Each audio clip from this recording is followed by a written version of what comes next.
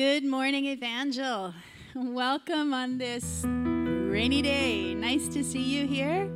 We're going to invite you to stand with us.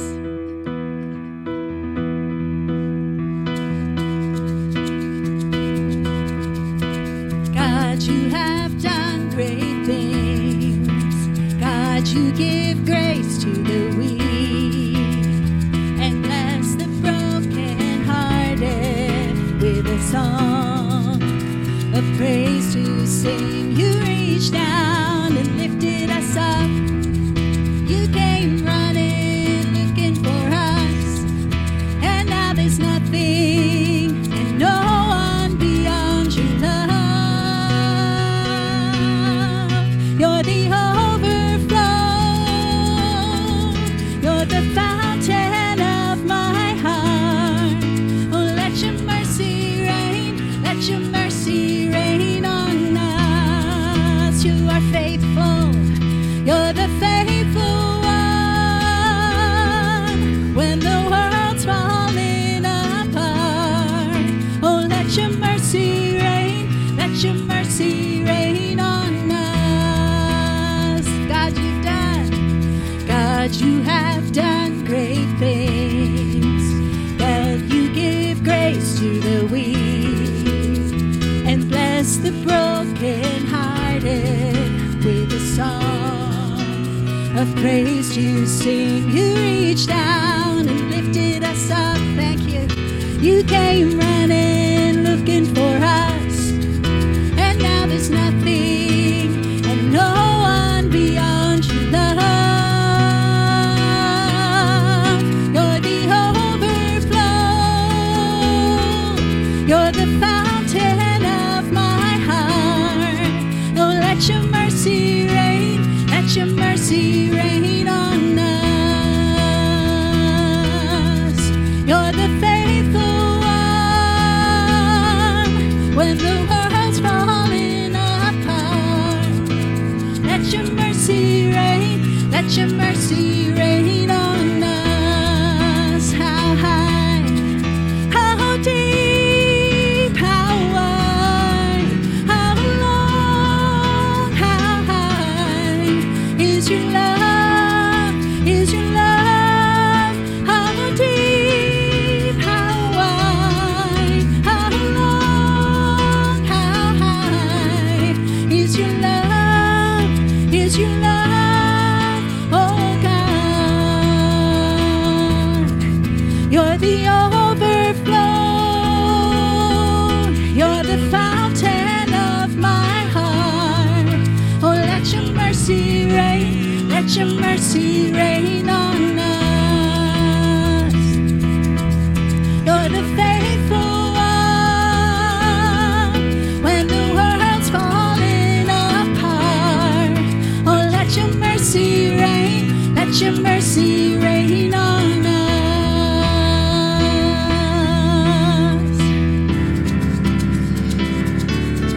With our hands to the heavens, alive in your presence, oh God. When you come, so pour out your spirit. We long to be near you, oh God. When you come, with our hands to the heavens, alive in your presence, oh God. When you come, so pour out your spirit. We long to be near you, oh God. When you come, we are your church. We are your sons and daughters. We've gathered here to meet with you. We lift our eyes. We lay our hearts before you, expectant here for you to move. With our hands to the heavens, alive in your presence, oh God. When you come, so pour out your spirit. We long to be near you, oh God. When you come, with our hands to the heavens, alive in your presence, oh God. When you come,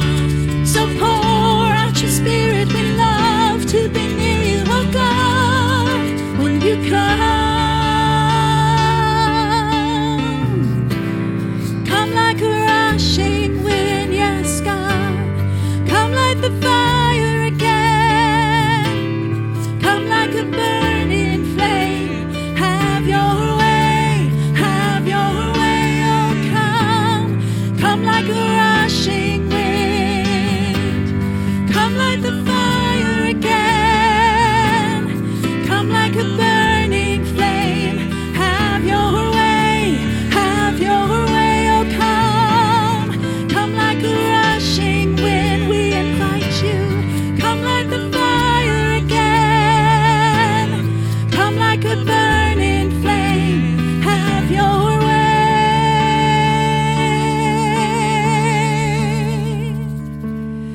With our hands to the heavens, alive in your presence, oh God. When you come, so pour out your spirit. We love to be near you, oh God. When you come, with our hands to the heavens, alive in your presence, oh God.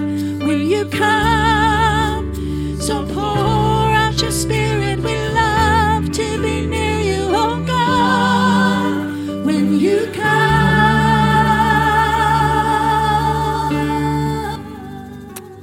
Amen. That's true, isn't it? That's why we've gathered here. Yes, to see each other, but we've come to together experience the presence of God here in this place. That's our heart's desire. Won't you wave, say hi to someone as you're seated this morning?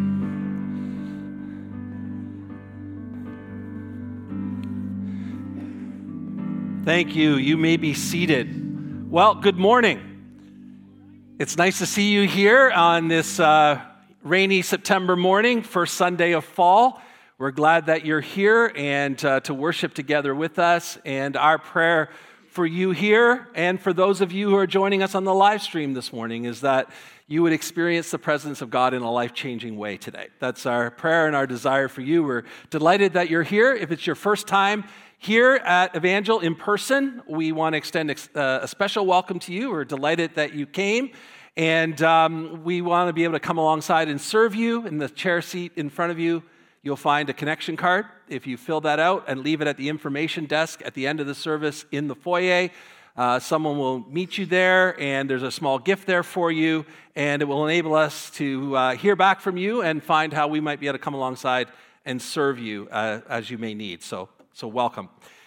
And if it's your first Sunday, you picked a good Sunday to come because today is our fall barbecue. And so even though it's raining, rain or shine, we're going ahead. And so we're doing our barbecue today. And there's been a crew of people who've been working hard since early this morning, preparing everything and setting everything up and being ready for you. So you are all invited. You are all welcome. It's completely free of charge. And if you're relatively new, it'll be a good opportunity for you to maybe meet some people that you haven't met before.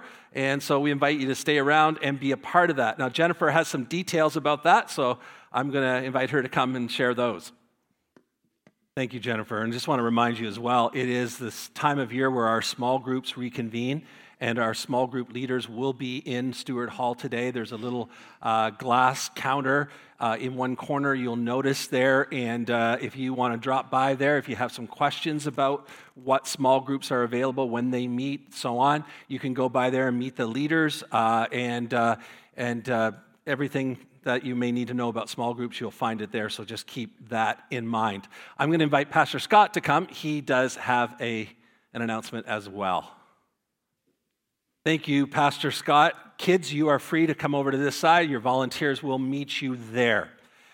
This morning, even though there are some exciting things to announce, also part of being a part of a church family is that sometimes we have some sad things to announce. And this morning, I just want to let you know that someone who has been a part of this church family for a very, very long time, Milt Farrow, passed away on Friday morning and peacefully slipped into the presence of Jesus. And so we're praying for Mary and her family today, and we will be praying for them later in the service.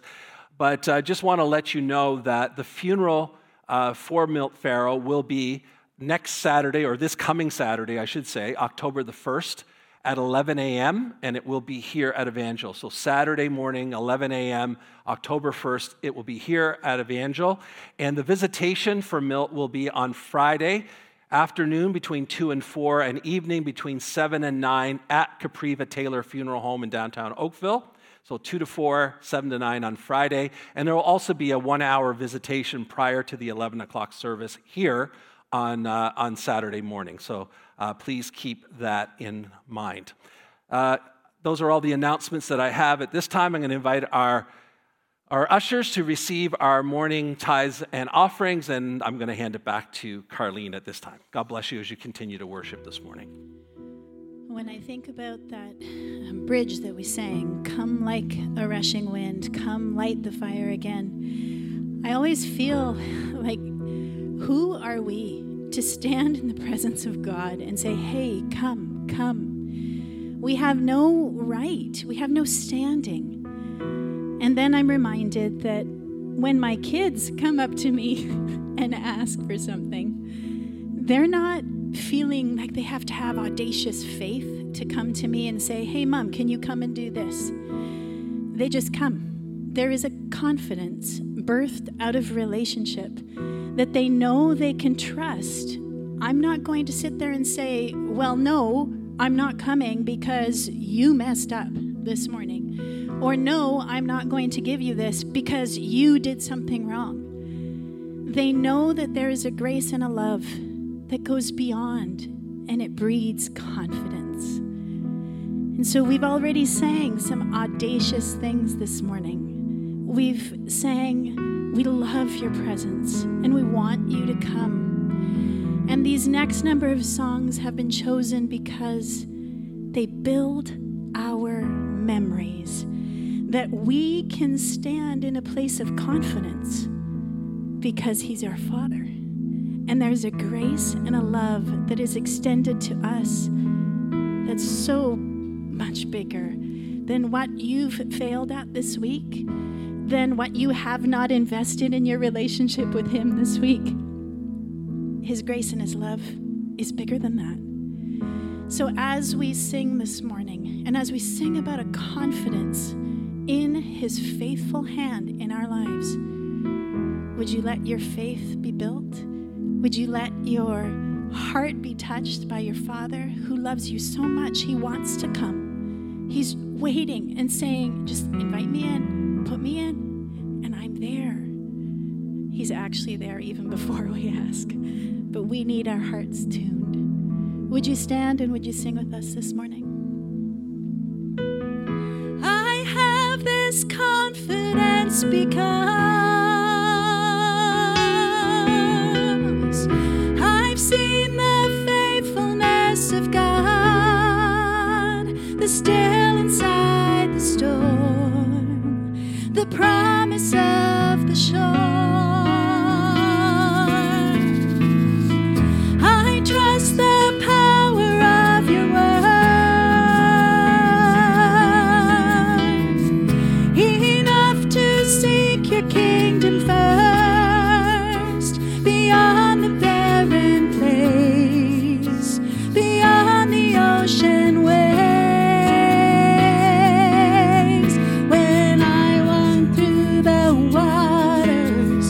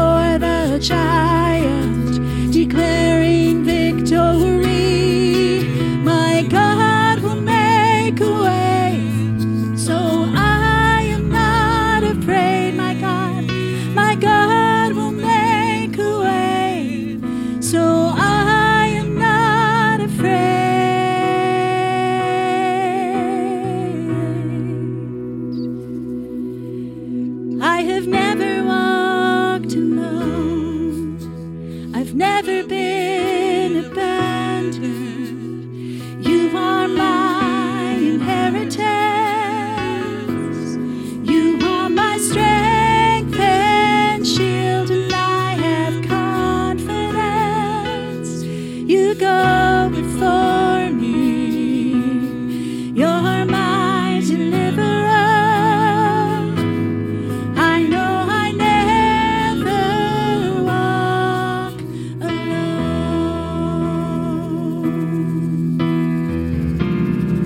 Your heart is for me. Your heart is for me. Your ear is listening. I'm safe in your love. Your army of angels watch over me. You're always present. You're always present. You're always with me. For all of my life, your favor has followed. You're my covering. I have never walked alone. I've never been abandoned. You are my inheritance. You are my strength and shield, and I have confidence. You go before me. You're my deliverer. I know I never walk alone. You're always faithful, God. You're always faithful. You're strong and able. I'm lifting my head. In you I find help. You're my providence. I have never walked alone. I've never been abandoned. You are my inheritance. You are my strength and shield, and I have confidence. You go before me. You're my deliverer. I know I never walk alone. Every hour, every minute, you have always been there. You are faithful, and you always will be. In every triumph, every failure, you are loyal to me. You are faithful, and you always will be. Every hour, every minute, you have always been there. You are faithful, and you always will be. In every triumph, every failure, you are loyal to me. You are faithful, and you always will be. You are faithful, and you always will be.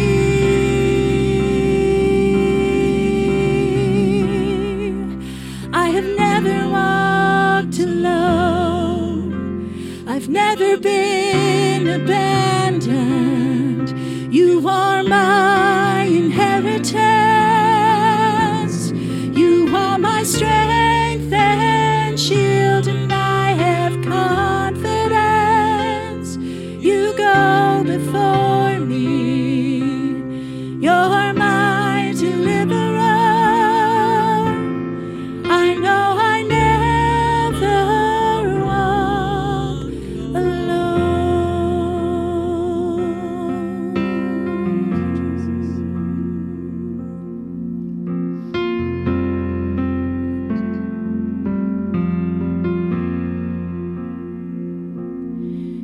still, my soul, be still. Be still, my soul, be still. Wait patiently upon the Lord, and be still, my soul, be still. Be still, my soul, be still. Be still, my soul, be still. Wait patiently upon the Lord, and be still, my soul, be still. And be still, my soul, be still.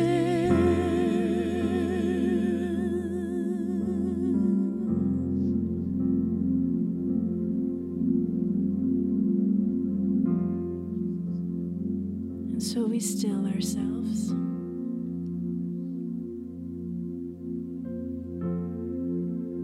And Spirit of God, we ask that you would build our confidence in a love that we just cannot understand, and in a grace that is so much bigger than anything humanity can ever muster up. That your faithfulness is beyond reproach. That even though we do walk in fire, we do walk in floods, we do walk in rivers, it is never alone, and it is never to be overcome. And so we still our hearts, and we ask that you would build our confidence in this kind of a Father God. And as we hear your word, would it find soft soil in our still hearts? Would it find place to grow and to be changing in our lives?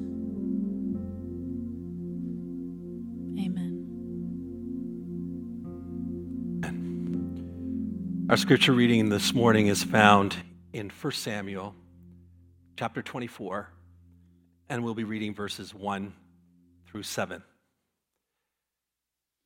After Saul returned from pursuing the Philistines, he was told, "David is in the desert of En-Gedi." So Saul took 3,000 able men from all Israel and set out to look for David and his men near the crags of the wild goats. He came to the sheep pens along the way, and a cave was there, and Saul went in to relieve himself. David and his men were far back in the cave, and the men said, "This is the day the Lord spoke of, when he said to you, 'I will give your enemy into your hands for you to deal with as you wish.'" Then David crept up unnoticed and cut off a corner of Saul's robe. Afterward, David was conscience-stricken for having cut off a corner of his robe. And he said to his men, "The Lord forbid that I should do such a thing to my master, the Lord's anointed, or lay my hand on him, for he is the anointed one of the Lord." And with these words, David sharply rebuked his men and did not allow them to attack Saul. And Saul left the cave and went his way. Thank you. You may be seated. Thank you, Carlene and worship team, for leading us this morning so beautifully. When our children were younger, one summer, our vacation was a driving vacation in the U.S. And we stopped for the night at a roadside motel, and everyone was thirsty. So I took the two older kids with me to the vending machine to get a couple of drinks.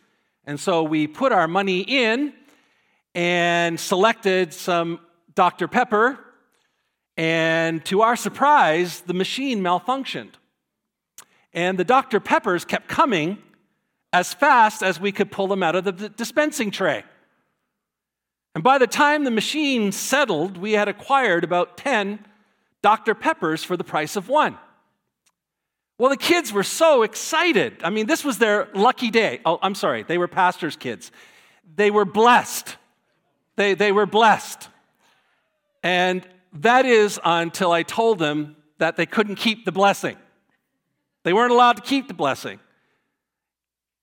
So we loaded up our arms and we carried the extra cans to the reception area and just plunked them down on the counter and returned them to the owner. I tried explaining to the kids that the motel owner actually owned those extra drinks. They were his, and that he had paid for them at much less than we would have, but nonetheless he did. And it wouldn't be right for us to keep them. In fact, it was kind of like stealing. And so, despite my efforts, though, they really weren't pleased that they had to return this blessing of God windfall that they'd experienced at the vending machine. Most often, doing the right thing is difficult to do, because doing the right thing usually will cost us something. But we do the right thing because it's right, not because it's easy. That's what we want to live our lives by, and that's what we want to teach our kids. And so I want you to know that returning the extra Dr. Peppers was not really that hard. It wasn't really that big a sacrifice. There are a lot of other moments that I can recall in my life where I've had to wrestle through what the cost and implications would be of doing what I thought was right, much more significant and severe than returning a few extra cans of pop. And of course, around our world, we see examples of the high cost of doing the right thing all through history. We see it in the life of Martin Luther King Jr. and his fight for human rights, or William Wilberforce and his stand against the slave trade, or people like Nelson Mandela imprisoned for his stand against apartheid in South Africa. And of course, the greatest example that we could recite this morning is Jesus Christ laying down his life to save all of us. Doing the right thing is hard, and it often comes at great cost. And so today, we are going to continue our fall sermon series entitled Heart for God, based on the life of David, who is referred to in Scripture as a man after God's own heart. And today we're going to be considering one of the many encounters between David and Saul. And we'll be reminded today that those who have a heart for God do the right thing, even though it is difficult to do and comes at great cost. So let's begin today, and let's start with jealousy. Last week, we focused on the story of David and Goliath and how David, with God's help, defeated this Philistine champion. From the time of killing Goliath, we're told that Saul kept David with him. David wasn't allowed to return back to his father's home, back to his job of tending the sheep for his father. Saul decided the best place for David was in his army. So he became a part of Saul's army and was successful in every mission that Saul sent him on. And so as he fought in each battle and did well and had success, he began to become promoted to higher ranking and recognition. We're told that Saul, his troops, and all of his officers were pleased with David. They were all impressed with this young man, everything that he was doing. And on one particular occasion, the army was returning from a victorious battle, and along the road, some of the women in the towns came out to meet the king and the army, and they were singing, and they were dancing, and they were playing instruments. It was a time of great excitement and celebration. The armies and the king had been victorious, and the people were celebrating. It was a great time. Now, Scripture tells us the words of the song that they were singing. It doesn't give us the melody or the tune, so for that reason, I'm not going to sing it for you. But it does give us the words, and the words were these: Saul has slain his thousands, and David his tens of thousands. And as Saul heard these words being sung, his joy quickly turned to anger. He was jealous. He felt threatened by David's support and success. He was afraid that David would take his kingdom from him. In fact, in 1 Samuel 18:12, we read that Saul was afraid of David because the Lord was with David, but had departed from Saul. In our first week, we focused on David being chosen by God to be the king in 1 Samuel chapter 16. And at the very end of that account, we read the words that the Spirit of God came upon David from that day forward in power after he was anointed. But you may notice, and if you want to go back at another time, the very next verse says that the Spirit of God departed from Saul. So we have the Spirit of God coming on David and the Spirit of God coming on Saul, and Saul knew it. And so David became and remained Saul's enemy. Saul desired to kill David to eliminate the threat. And so David had to run away from Saul and hide for his life. Secondly, despair. David and his men, and at this time there were about 400 of them. If you continue reading the story, and we'll get there eventually, he reaches a point of 600 at some point. And they were on the run from Saul. So it's a pretty large group that were on the run. The Bible gives us actually a few details about these men in other places. We're told that these 400 men were in debt. They were in debt. They owed money that they couldn't repay. Some of you are thinking, oh, I could qualify for that gig. They were in debt. And so Saul had overburdened the people. They had been so busy fighting but not getting paid for it. And so here they are. They found themselves in financial situation. And so this financial situation. So maybe thinking, well, you know what? If we join with David, part of, being a part of this ragtag group might be that we'll do some looting and we'll get some resources and this may be lucrative for us. So we're told that they were people in debt. We're also told that they were discontented. I mean, isn't that just the most favorite group of people to lead? I mean, that's the dream come true. You have 400 discontented people that you get to lead. Wonderful. And that's what we're told. They're discontented, but they weren't discontented with David yet. There's another whole sermon in there, right? They're going to get discontented later with David, but right now they're bitter and disillusioned by Saul. And so they're leaving Saul's church. Oh, sorry, I went to that other sermon. They're leaving Saul and they're going to David. Because they're discontented, they're bitter. They wanted to follow a real leader. They didn't like Saul's leadership. They didn't like being a part of Saul, and so they left. And we're also told that David's brothers, who have not really been very supportive, they actually joined as well, not because they love David so much, but they are actually thinking, well, if Saul hates David and wants to kill him, maybe he'll kill us if we hang around, so maybe we're better off with David than we are with Saul. So they joined. So David has these 400 men, and they're on the run from Saul, and they're hiding in a cave.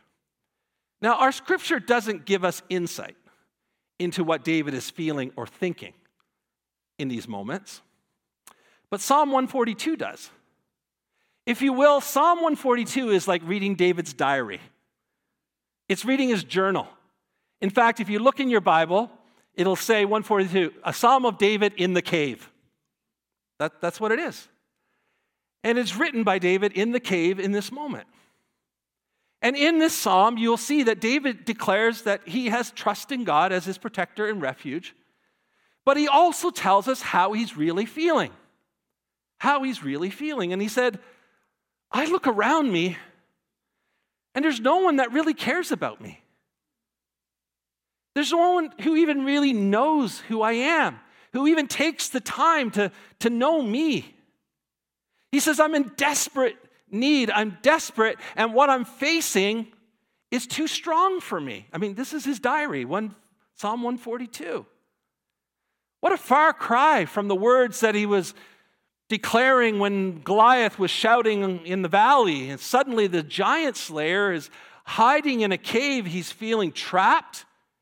He's lonely, even though he's surrounded by 400 other people. He's overwhelmed with despair. He feels hopeless and helpless because he doesn't know how he's going to get out of this. And in his despair, he cries out to God for mercy. He begins to complain to God, it says, about his trouble.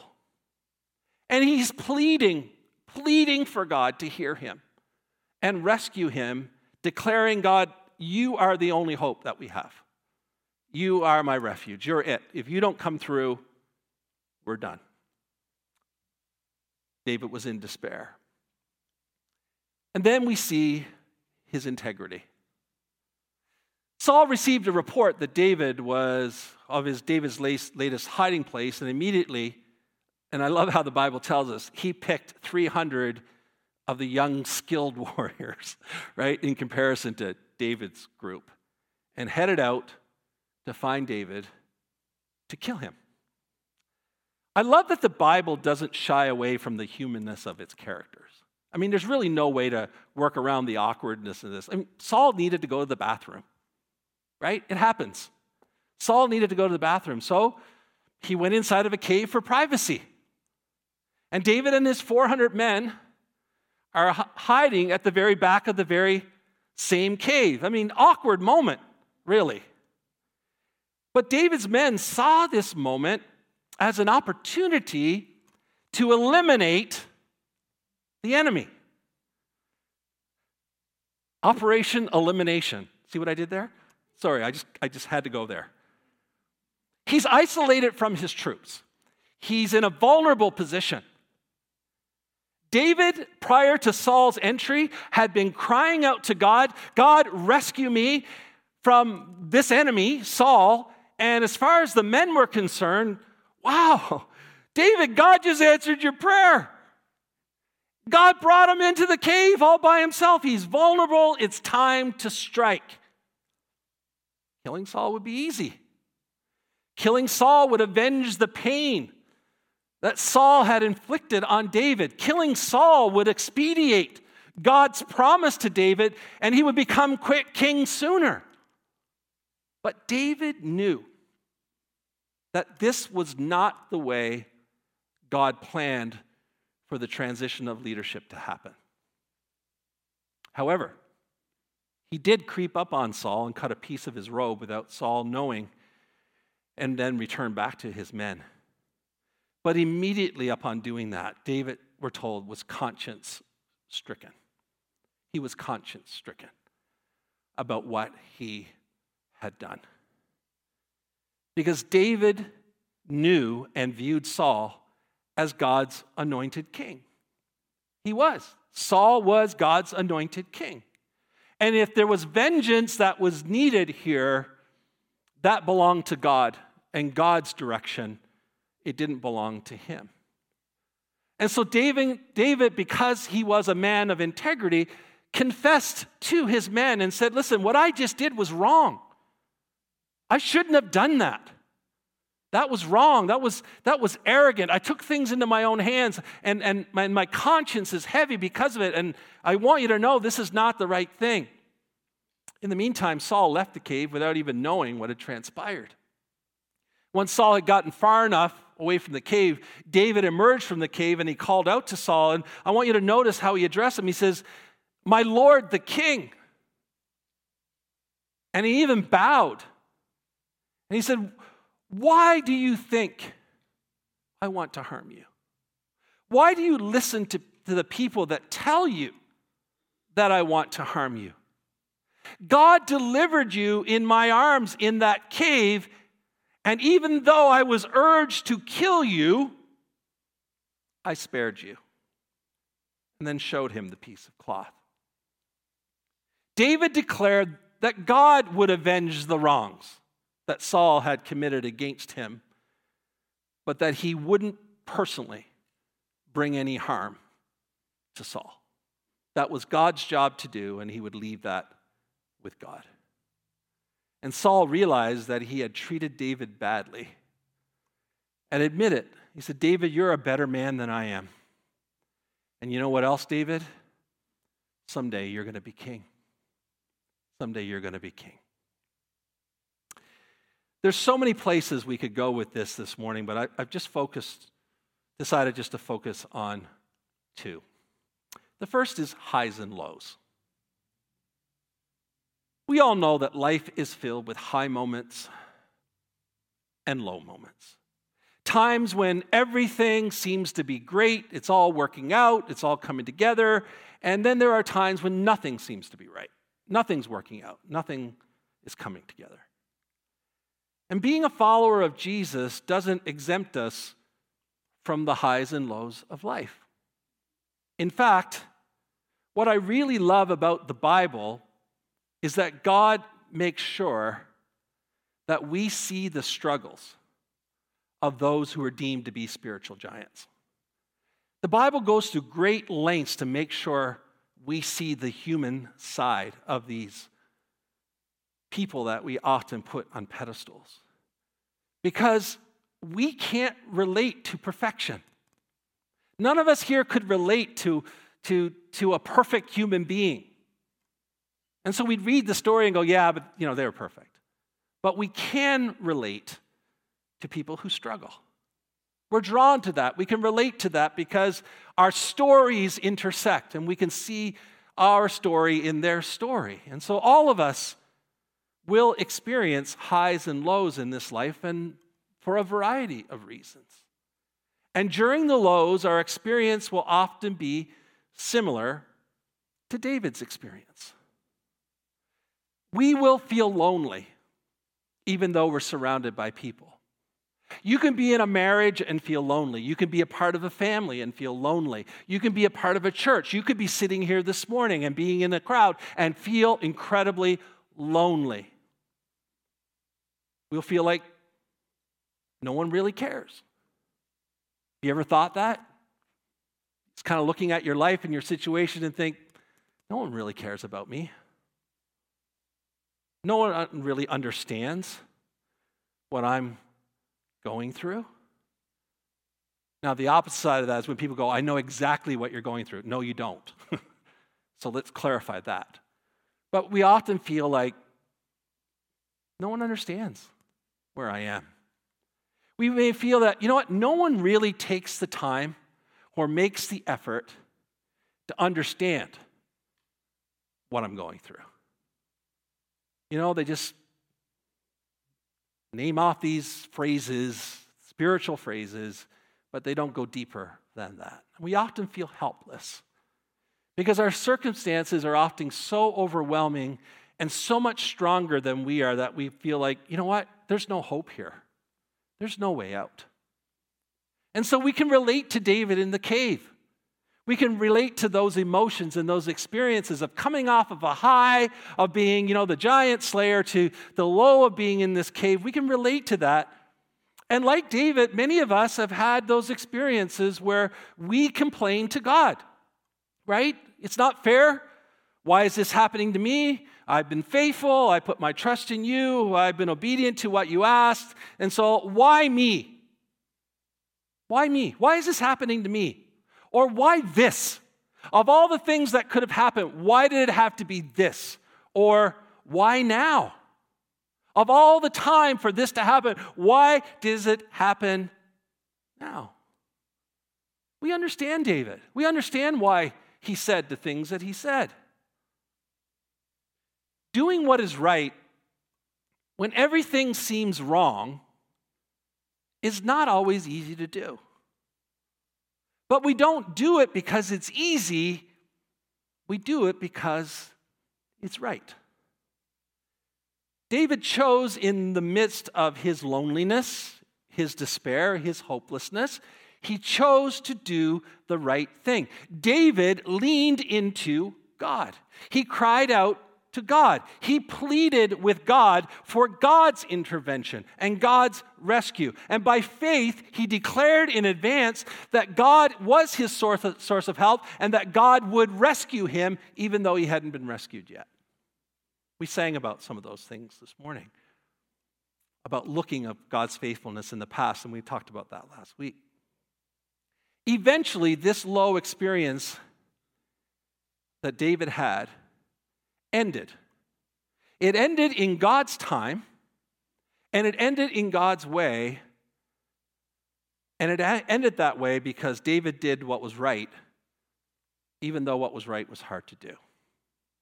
And so this morning I want to encourage all of us, when we're going through those lows, we too need to trust in God. We need to do the right thing even when it's hard and allow God to work in His way and in His time in our lives the same way He did in the life of David. Secondly, revenge. Sadly, throughout this life, there will be moments, and maybe multiple moments, when we will be hurt deeply. We'll be hurt deeply by the words of another person. We'll be hurt deeply by the behavior of another person. We will be hurt deeply by the lack of response of others when we need them, at the time when we need them to support us, when we need them to advocate for us, when we need them to come alongside, when we need them the most, they're not there. And that will hurt us deeply when they do and say nothing. The deepest hurt, and we know this, most often comes from those who are closest to us, those we love the most, those we trusted the most. Those are the deepest hurts. And as humans, we hurt others. And we do that because by nature, we're very selfish. And so many times in life, we put our own needs and our own interests ahead of the needs and interests of others, and we make decisions and we say things and do things. And in that process of attempting to make life better for ourselves, we hurt others. Sometimes we struggle with insecurity and we feel threatened, like Saul. We're insecure, we feel threatened, and so in an attempt to protect ourselves, we hurt other people. When someone hurts us, whether it's with their words or their behavior or their inaction and lack of response, when that happens, and you've heard me say this before, an emotional debt is created in us when someone hurts us. And that emotional debt demands repayment. You hurt me, therefore you owe me. You need to pay for what you have done. And like David, we wrestle with what to do with that hurt. What do we do when someone says or does or lacks in response and creates hurt and this debt? How do we respond? What do we do when we're hurt like that? Do we look for an opportunity like David's men did when that person is vulnerable? And all of a sudden, when they're in their most vulnerable moment, we can strike back. So you can know what this feels like. Do we take things into our own hands? Do we feel that it's our job to make it right? Responding out of hurt to make another person pay for the hurt that they've inflicted on us most often results in creating a lot more hurt. Thus the phrase, hurting people hurt people. We're reminded from the life of David today that it's not our place to act in revenge, to inflict equal pain on the one who has hurt us, to attempt to release the emotional debt with payback and revenge. As followers of Jesus, we need to invite him into the wounds in our lives. We need to invite him into the wounded areas, the things that we suppress and push down, the areas of our lives that often are hidden. We need to invite him into those wounded areas of our lives, into the broken places in us, and ask him to bring healing and to restore what's been damaged, broken, and stolen from us. He's the one we need to invite into those spaces. And as followers of Jesus, we are called to forgive. We are called to release the demand of the debt, legitimate debt, real hurt. And dare I say, in the words of Jesus, to even love our enemies. Talk about doing the right thing when it's hard. David and Saul, all of a sudden in this moment where, Saul has this moment of like, wow, David, you're better than me, and someday you're going to be king, and you know what? Let's hang out for the rest of our days, and, we'll have banquets, and we'll go on rides together, and, oh no. They didn't become good friends after David released his need to avenge the pain that Saul had inflicted on him. That's not how it worked. They went their separate ways. And eventually Saul did die at his own hand, I might add. Folks, some relationships are complicated. Some, they just can't be redeemed. They're complicated. And I'm not going to get into examples, but there are. But releasing the demand for debt repayment, because we do that because it can set us free to live our lives.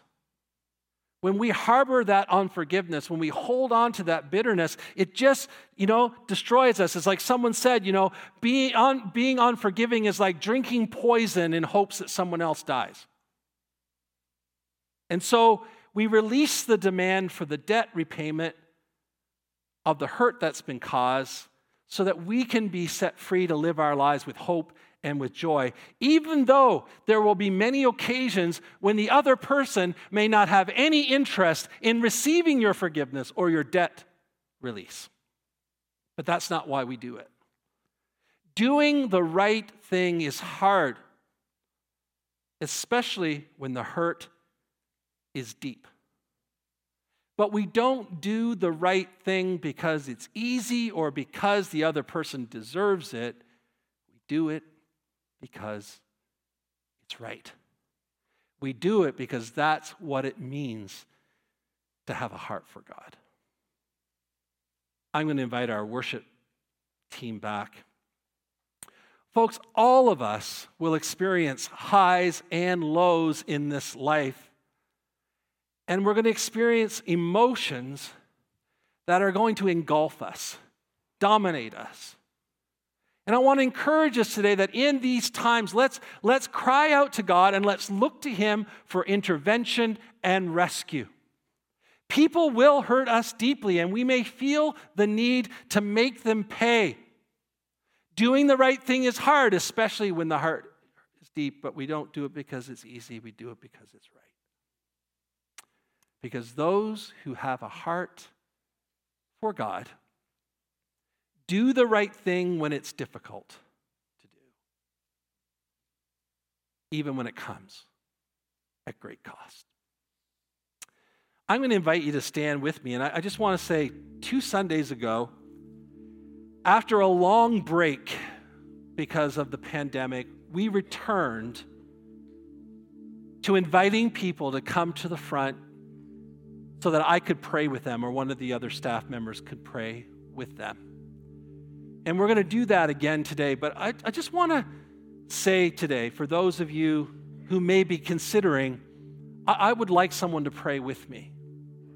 My goal as the pastor here is to create a safe opportunity for you to be prayed for and cared for. And I want to tell you what I mean by safe. Number one, most often when people come for prayer, it's for something that is very private and highly confidential. And for that reason, what they are saying, they want that to be for my ears only. And so I want to create a safe environment where people can come and if they want to share, feel comfortable to do that, knowing it's between the two of us. So it's safe in that regard. But also safe from the standpoint of there are many people who are immune compromised. And so even though I may not be wearing a mask during the service, when I go down to pray, I wear it out of respect for them and to give them a sense of comfort of the safety of that environment as well, if that's why they're choosing to wear their mask. And so because of that, the way we're doing prayer these days will be that myself or maybe other members of our staff will pray with you. But I want to guarantee you that it will be safe from a confidentiality and from, as best as we can, a health standpoint. Because we want to be able to encourage you and pray with you if that is the desire of your heart. So that being said, I'm going to come down here, and if some of you would like someone to pray with you, I will be there to pray with you, to safely pray with you. Carlene, can you lead us, please? God, I look to you. I won't be overwhelmed. Give me vision to see things like you do. God, I look to you. You're where my help comes from. Give me wisdom. You know just what to do. I will love you, Lord, my strength. I will love you, Lord, my shield. I will love you, Lord, my rock, forever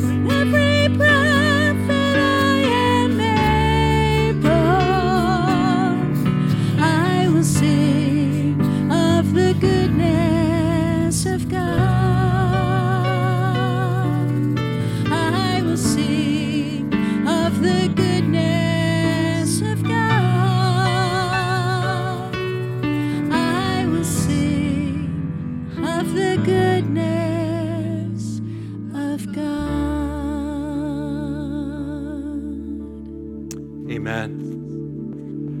It's a song of testimony, isn't it? His faithfulness to us. As we conclude our service this morning, we're going to pray.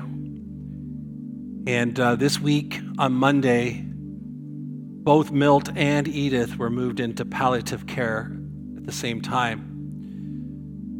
So we're going to pray for Mary and her family as they deal with the grief and the loss, Milt. And we're going to pray for Edith and her family as she's in the final days of her life here and the anticipation of her greatest hope, which is that moment where she'll see Jesus face to face. And so we want to pray for her as well. We're praying for Jack as well. Jack Mode has been released now from hospital, doing better back home. So let's pray together for these members of our family, our community this morning. Father, we come before you, and we thank you that you are faithful, that you have been faithful. We thank you, God, for this church community and the faithfulness that has been demonstrated through the lives of so many in this place for so long. And many of us today are reaping the blessing and the benefits of the faithfulness of those who served you here for so many years. And so today we think of Edith and we pray for Edith. We pray for peace and comfort and strength. We pray for her family as they spend time with her. And we pray, Lord, that when that moment comes, we thank you for the hope that we have, that the moment that she is absent from her body, that she'll be present with the Lord. So, Lord, would you give strength and hope, peace to them. Lord, I pray for Mary and her family today. We thank you for the so many ways that Milt contributed to the life of this church community. Faithfully serving in so many ways. And Lord, we thank you for that. We thank you for his life. We thank you for his legacy. And we thank you, Lord, that after a very long period of struggle, he's safely in your arms today. For those who are left to grieve and mourn, for Mary, who's spent a lifetime with Milt, for their family, while they rejoice that he's with you, they are adjusting to the reality that he's no longer here with us. Would you help them, minister to them, and strengthen them this week, especially as they prepare to celebrate his life? And Lord, we just thank you for that. Father, we thank you that Jack is showing improvement and now back home. We thank you for that. We pray that you would touch him and strengthen him and be with him. For Cammie today, Lord, thank you that she's seeing improvement as well. And would you continue to be with her? So many who are not able to be physically here with us, but are in our hearts today and are in our thoughts and our prayers today. And Lord, for those who are in this room, who are carrying so many different things, Holy Spirit, would you just continue to be faithful, to minister, to lead us, and to help us. We pray these things. And Lord, we thank you that we can be together as a community today, even though it's raining on the outside, that we can celebrate joy together on the inside. So, Lord, would you smile upon us as we spend this time together? We pray in Jesus' name. Amen. God bless you. Thank you for being here. Just a reminder, through these doors, up the stairs and down the hall, and there is a group of people waiting to serve you. If you can't stay, God bless you. Thank you for being here today.